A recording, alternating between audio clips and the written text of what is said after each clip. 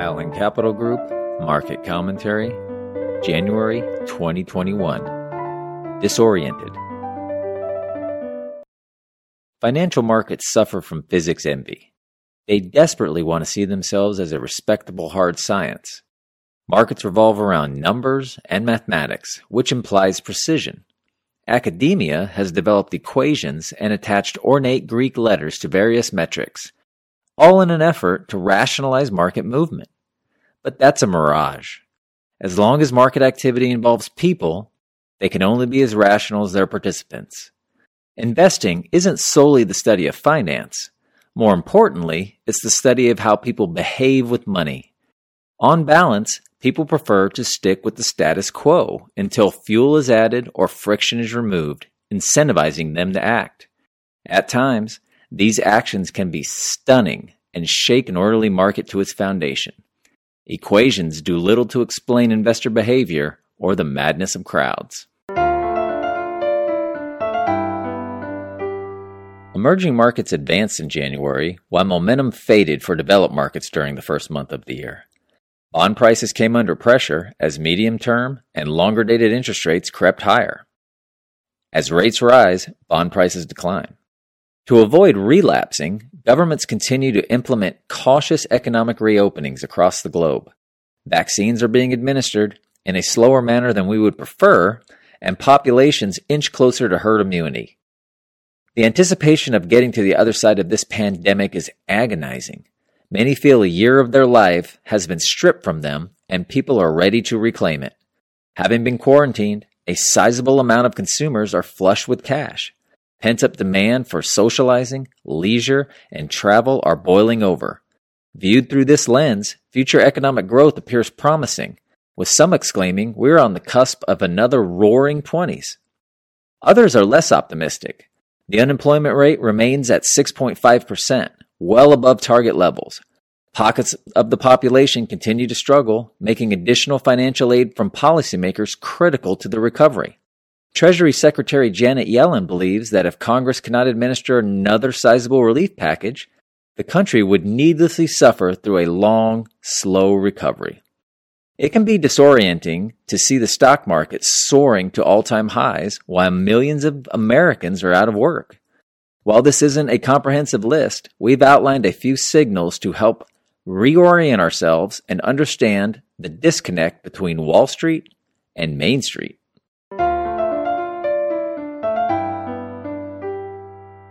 Markets are forward-looking. Stock prices reflect investors' expectations of how companies will perform in the future, not the present.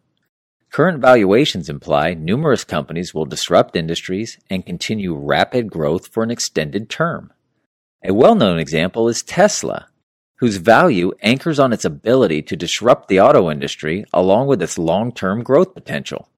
Despite generating a small fraction of their vehicle unit volume and revenue, Tesla's market cap is approximately equal to the value of the next 9 largest global car makers combined. How Tesla and other companies grow relative to towering expectations will determine how investors value the company in the future. Enormous companies dominate market indexes. The top 6 companies in the S&P 500 account for approximately 25% of its value.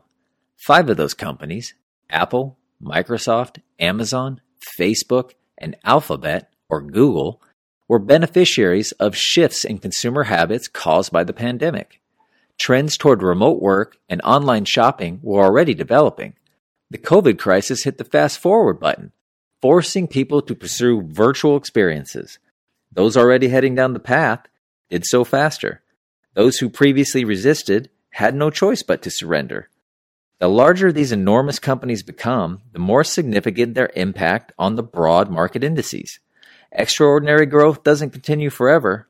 Size eventually impedes growth. Low interest rates. When the time comes to raise interest rates, we will certainly do that. And that time, by the way, is no time soon.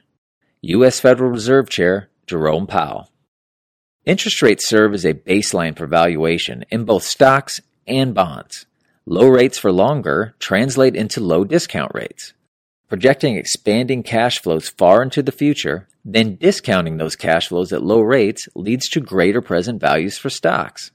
Depressed rates also imply low expected returns for bonds. As investors seek higher return, on a relative basis, stocks appear more attractive than low-yielding bonds. As investors abandon bonds, capital will flow into stocks, driving prices even higher. Today's low interest rates don't excuse high current valuations. They do make them appear less irrational. However, companies must deliver on the promise of an extended period of lucrative cash flows or risk disappointing investors and suffer the consequences. Supply and demand. Attractive financing and the global search for yield have created a competitive environment for multiple asset classes. JP Morgan estimates special purpose acquisition vehicles, or SPACs, have $100 billion they must deploy over the next 2 years, with that number likely to grow. On their most recent earnings call, U.S. office building REIT Equity Commonwealth estimated around $300 billion of capital looking for real estate opportunities worldwide. Excess money chasing too few deals is frequently a recipe for higher prices. The popularity of crypto assets, such as Bitcoin, has also surged. It's human nature to want to belong to a group. When the perception is that group is getting rich, the desire only grows. To the faithful, crypto assets are not merely assets. They resemble a belief, a symbol of rebellion, and a lottery ticket. Grasping those characteristics can help us understand their ascent.